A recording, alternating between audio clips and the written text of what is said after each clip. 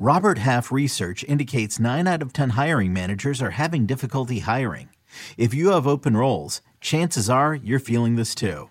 That's why you need Robert Half. Our specialized recruiting professionals engage with our proprietary AI to connect businesses of all sizes with highly skilled talent in finance and accounting, technology, marketing and creative, legal, and administrative and customer support. At Robert Half, we know talent. Visit roberthalf.com today.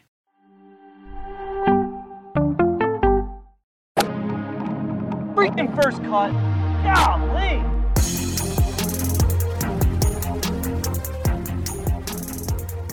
Welcome to the First Cut Podcast. I'm Rick Gaiman, and this is your round 3 recap for this week's Valspar Championship. Joining me to break it all down, I've got him. It's Mark Immelman. Good to see you, Mark. How's it? How are you, man? It's good to be with you guys. It's been a while, but it's been a few manic weeks on PGA Tour Live. I mean, the days have been long, but it's good to be back. Yeah, good to chat some golf with you. And before we even jump into the top of the leaderboard, I'll just spoil it. Our leader, 18 under par, Mark, through 54 holes. This is not your usual Valspar Championship in terms of scoring, is it? No. Well, it was actually, we got advanced notice because obviously last week with the Players' Championship, it was like Armageddon rain. We got here through North Florida, certainly, and it was a once-in-a-lifetime sort of event with over 5 inches that hit the golf course up here in Jacksonville. And then a day and a half off or whatever it was, and then back at it in Tampa. And one of our on-course rover just called me and he said, look, this place is receptive, it's green, but some of it, they had a warm lead up to the event. And so some of the overseeded rye rough had burnt out a little bit. So you're getting the fairways rolling a bit, but the greens are still very receptive. And so it's the perfect sort of a recipe for good scoring. And then that overseeded rough, which is normally punitive, that's been sort of mitigated a little bit too. So with less dangerous rough, with faster fairways, so the course is playing shorter, and then with very receptive greens, these guys are going to have their way with this place. And we've seen a lot of that, to be truthful.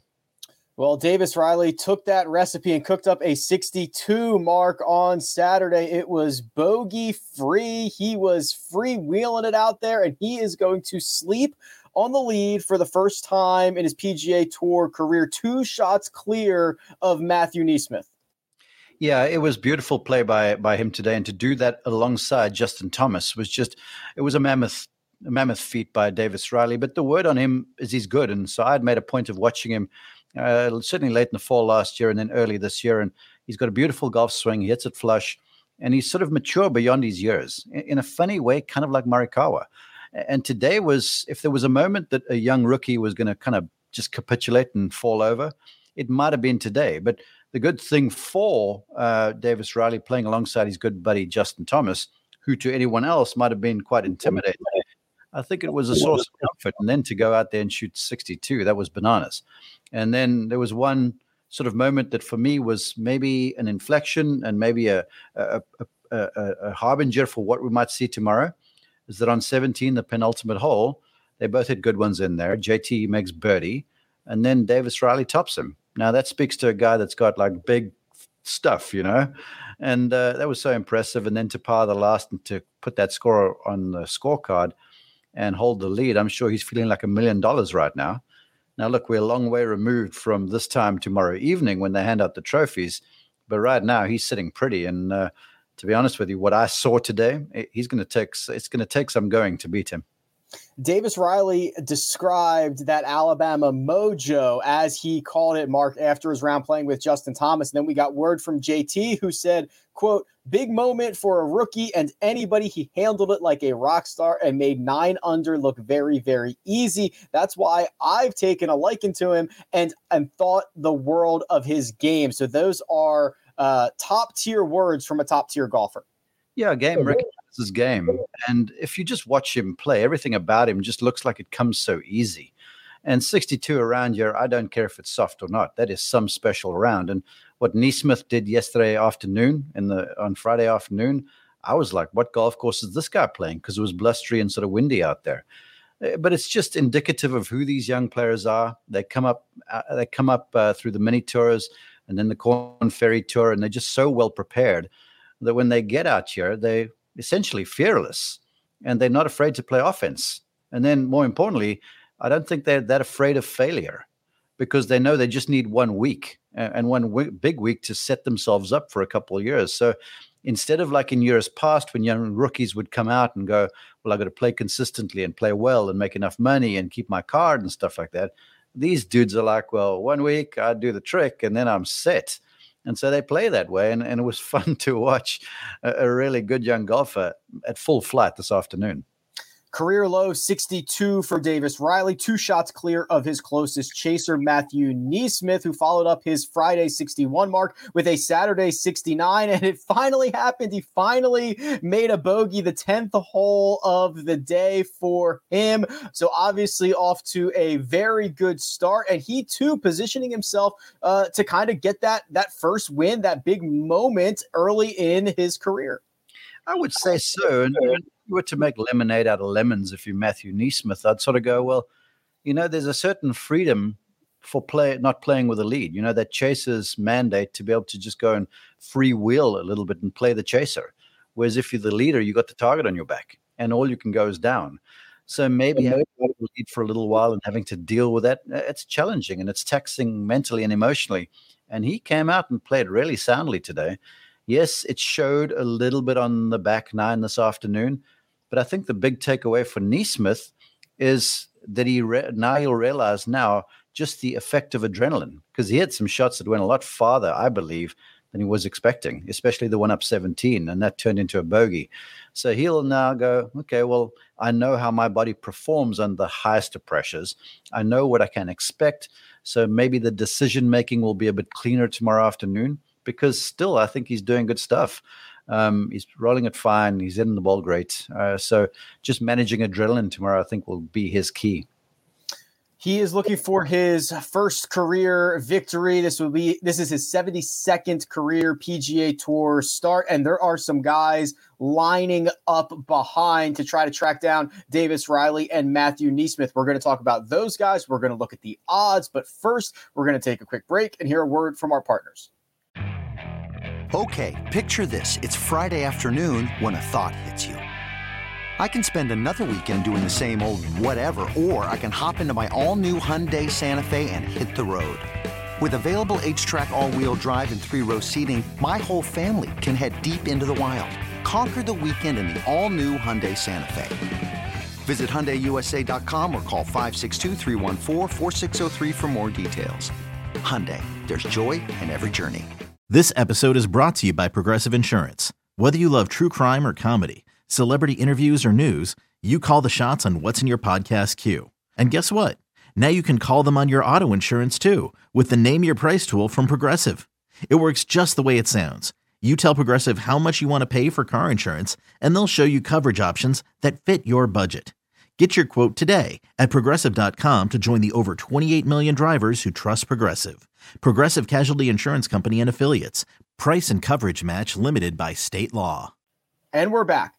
Mark, it's not going to be easy for Davis Riley nor Matthew NeSmith to get the job done because there's a couple of big studs right behind. Justin Thomas, 15 under par. That's 3 shots back. He is plus 220 according to our friends over at Caesars Sportsbook. Very similar odds to the plus 210 that Davis Riley is. And for JT, it's 3 consecutive 66s for the first 3 rounds. Only 3 shots back with a couple of guys without much win experience at the top of the board. You got to think he's licking his chops.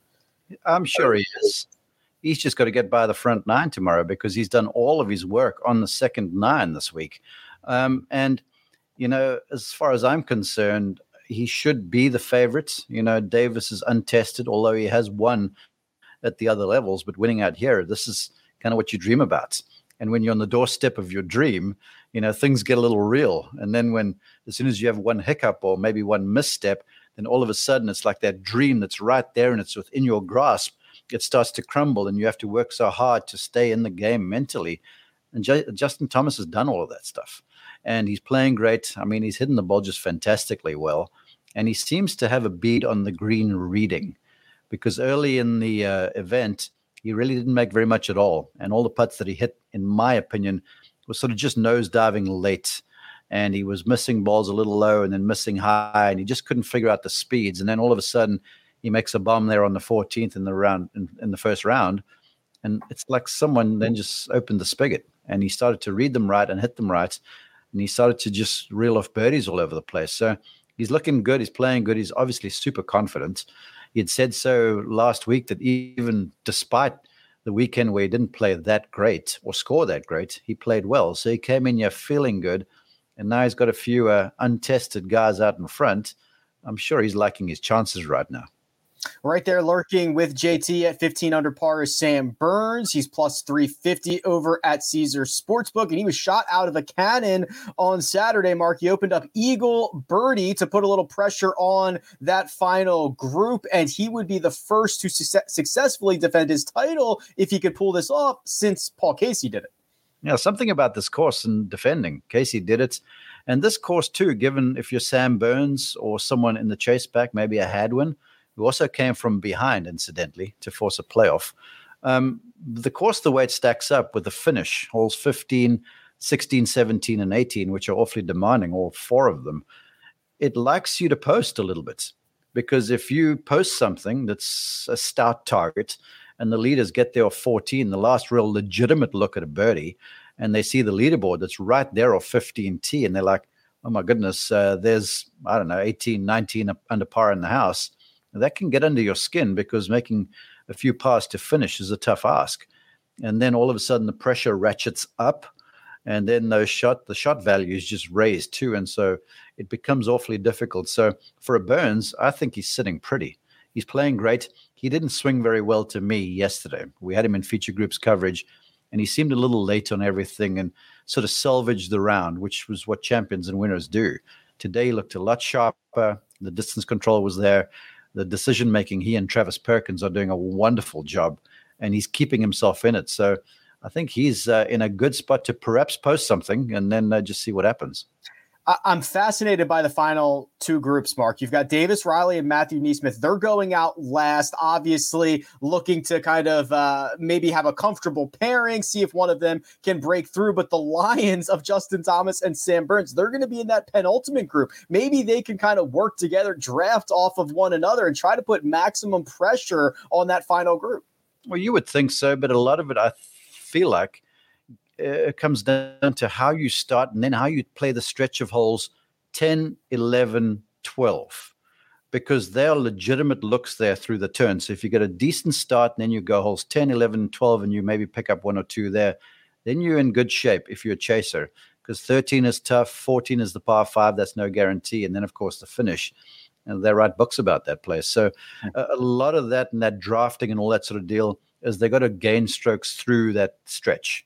Because if they don't, then they got hard work in front of them. And then perhaps you start forcing the issue, and you can't afford to do that, risk of short siding or perhaps rinsing a tee shot down 16. So, yeah, they can certainly do the trick and pull each other along. But there are certain stretches of holes that you have to go and take advantage of. Well, unfortunately for Jacob's one-and-done selection, Adam Hadwin did not have himself a particularly strong Saturday. 1 under par, lost a little bit of distance to the rest of the field, and he's 20-1 at Caesars Sportsbook. So the way that this shapes up, Mark, Riley, Thomas, Burns, and Neesmith, the only 4 golfers at Caesars shorter than 20-1. Very likely that the winner comes out of one of those 4 names. Would you like to prognosticate on who this victor is going to be? I just have a sense that it's one of the 2 rookies. They just look awfully poised right now. You talk about drafting. I feel like there'll be a little bit going on between the 2 of them, and there's a whole lot of pride going there, and they're both playing really well. Now, Justin Thomas, taking him down, that would be a David and Goliath story.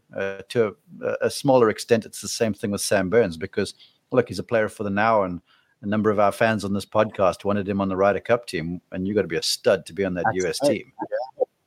So, look, they're the big dogs, but that Davis Riley today, he proved something, making a birdie 2 on top of JT on the 17th hole. I know it's only Saturday. He proved what he has, and he proved to himself that, look, I can hang. And Matthew Neesmith did the same thing. He gained, and I'm talking your language now, I think it was 9.5 strokes in the field on Friday afternoon. And that was some golf, man. And he was out in the tough conditions then. So they both know they got it if they can arrange their emotions and just kind of dodge the odd adversity that is inevitable. I think one of them pull it off. Sleep well, Davis Riley. You are the favorite to win the Valspar Championship. You've got 18 holes to go. We'll see if you can get it done, and we'll be back after that final putt drops to break it all down. But for now, let me thank producer Jacob. Does all the hard work behind the scenes. That right there, Mark Immelman. You can find him on Twitter at Mark_Immelman, and you can find me at Rick Run Good. This has been The First Cut, and we'll catch you next time.